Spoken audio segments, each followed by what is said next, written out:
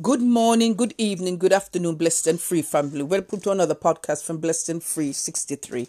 We'll start off with a word of prayer and then we'll go where God wants us to go with this word. Father God, in the name of Jesus, we come to you today, Father God, for your fresh manna, because you said that man cannot live by bread alone, but by every word that comes from you.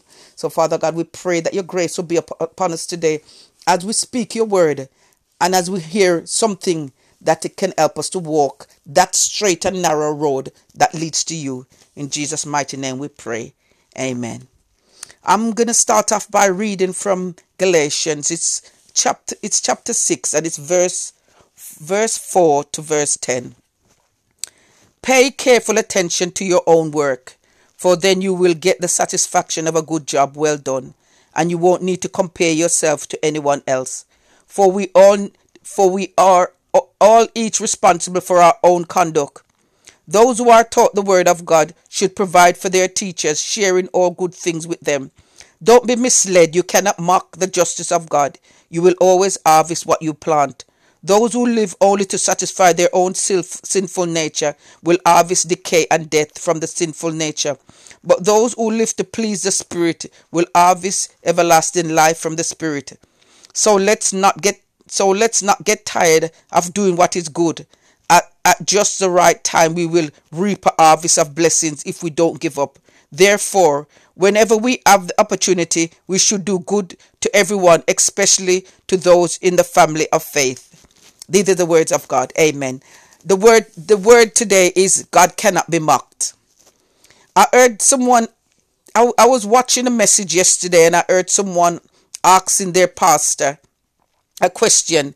They were talking about how Christians should pray against their enemies, because we know that sometimes people pray against their enemies to say let them die, let them this, let them that, and we know that as a Christian we're not supposed to be saying those prayers.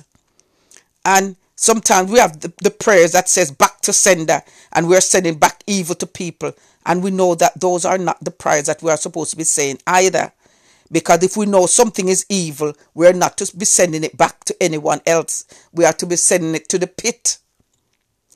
And somebody was saying that, well, what they did ask the pastor a question, and they were saying that someone had said, I think to them, that they'll do whatever they want to do to them, and then they'll ask God for forgiveness, and God will forgive them. And the pastor agreed with them that yes, God would forgive the person. But he forgot to tell her that it had to be true repentance. They really had to be sorry for what they done.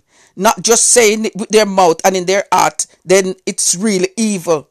Because God cannot be mocked. And sometimes people will try to mock God, laugh at God, ridicule God. But God is serious about the things that he has put into this earth and how we should operate. We have to understand that we're not in the world any longer. So we don't say those prayers against our enemies. Because if we leave our enemies in the hands of God, he will take care of them. Because he's already told them. He's already told us vengeance belongs to him. That means that he knows exactly how to deal with the person who we feel has done something wrong to us. And the next thing as well, how do you really know who your enemies are? Because if I was to say to myself, my enemy is that person, my enemy is that person, my enemy is that person, I could be wrong. Because sometimes the enemy are people that are around us, that we allow around us. And that's how they get the information to do what they do against us. Enemies, we don't tell everything to our enemies. Our enemies, we keep things from. So what I know that God is telling us, that he cannot be mocked. We cannot use the Bible to kill people and then we're going to say to him, God forgive us, because he knows the intentions and sees our heart. He tells us that he doesn't judge like people judge. He tells us that he doesn't look on the clothes that we wear to say that if we have on the best clothes that we're all right. He looks at the heart of the person, because you can be in the best dress, the best suit, and your heart can be dirty and evil against people. Because we know when Samuel went to the house to crown David, when God sent him, that there was a king there, and the father left him outside in the field. He never brought him in. He was supposed to bring all of his children in, but it's obviously he thought David wasn't good enough. David was only good enough to look after the sheep.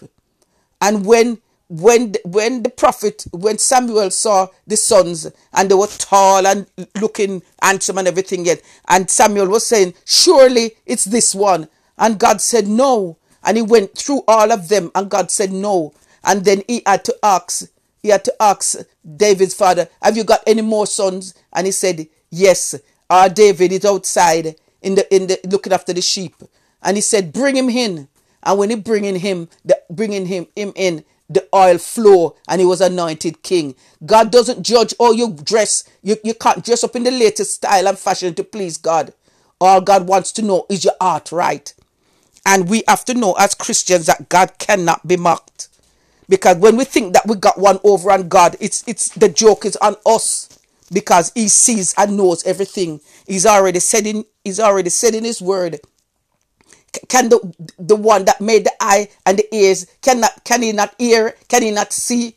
And people think that if they actually think that, if I do this thing, nobody's going to see. They don't think about that God is going to see. They're thinking about people. But it's on judgment day. It's not going to be people that's going to judge you, because they are going to be judged also. But it's going to be God.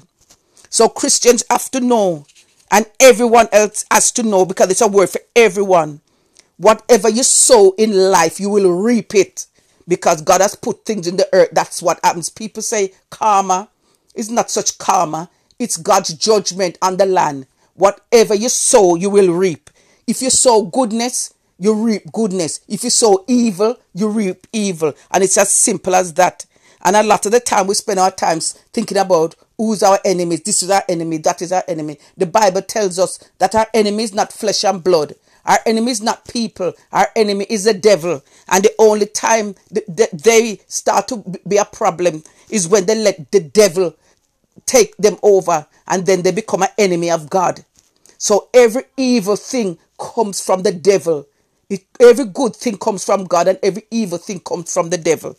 So today, when you hear his voice knocking at your heart to say, don't do that. When he's telling you that's not right, don't do that. Don't work that against anybody. Don't do that. People pay money to go to witch doctors, to obey men and women, to take away people's husbands, to take away people's wives, to destroy people's children's education. And that's wicked. And if you continue in that way, you are hell-bound, because unless you're going to have true repentance, you're going to have to carry that sin with you. God is not joking. God is not joking. He has given us his word, and he has told us we cannot mock God, tease or laugh and be scornful, treat him with contempt. No. Ridicule him. No. Whatever you do, whenever you're doing that, you're doing it to yourself, because God sits high and he looks low and he sees everything. So this morning, this afternoon, this evening, wherever you may be, stop practicing evil. Stop getting up every day thinking about your enemy, your enemy, your enemy, your enemy, your enemy. Because you will become your worst enemy. Because whatever you fill your mind with, whatever you fill your life with, that's what you become. If you decide, is God's goodness going to follow me? No matter how much, if the enemy then could be real, it's God's goodness that's going to follow you. And if you're going to say, is evil going to follow you? That's what's going to follow you. But I know that I would choose life. Choose life today and stop practicing evil if you have been practicing evil. And if you've been doing good all the time, continue to do good. Because God has a reward for his children. And those who do not know him, here's a simple prayer. Almighty Father God, I believe that Jesus came and died for me, that I should have life and have it more abundantly. Help me to put aside my sins and start again. In Jesus' mighty name I pray. Amen. And if you've said that, God will help you to find a Bible-believing church where you can go and attend. You get baptized and you get to know God and have a relationship with him. You read his word and let him tell you what his word says. Don't always listen to what other people say his word says. Read it yourself and ask him for the full understanding. That because ignorance is no excuse. Because what you don't know can hurt you. Father God, in the name of Jesus, we come to you this morning, this afternoon, this evening, wherever we may be, and we thank you for your word that lets us know that you can't be mocked, but you're here to protect us and to help us to live right. Continue to help us to walk on that narrow road, Father God. Remove every rough way, every crooked way, and let us walk straight. That on the day that judgment comes, we will hear you say, well done, my good and faithful servant. In Jesus' mighty name we pray. Amen. Have a blessed day. Thanks for listening. Jesus loves you and so do I.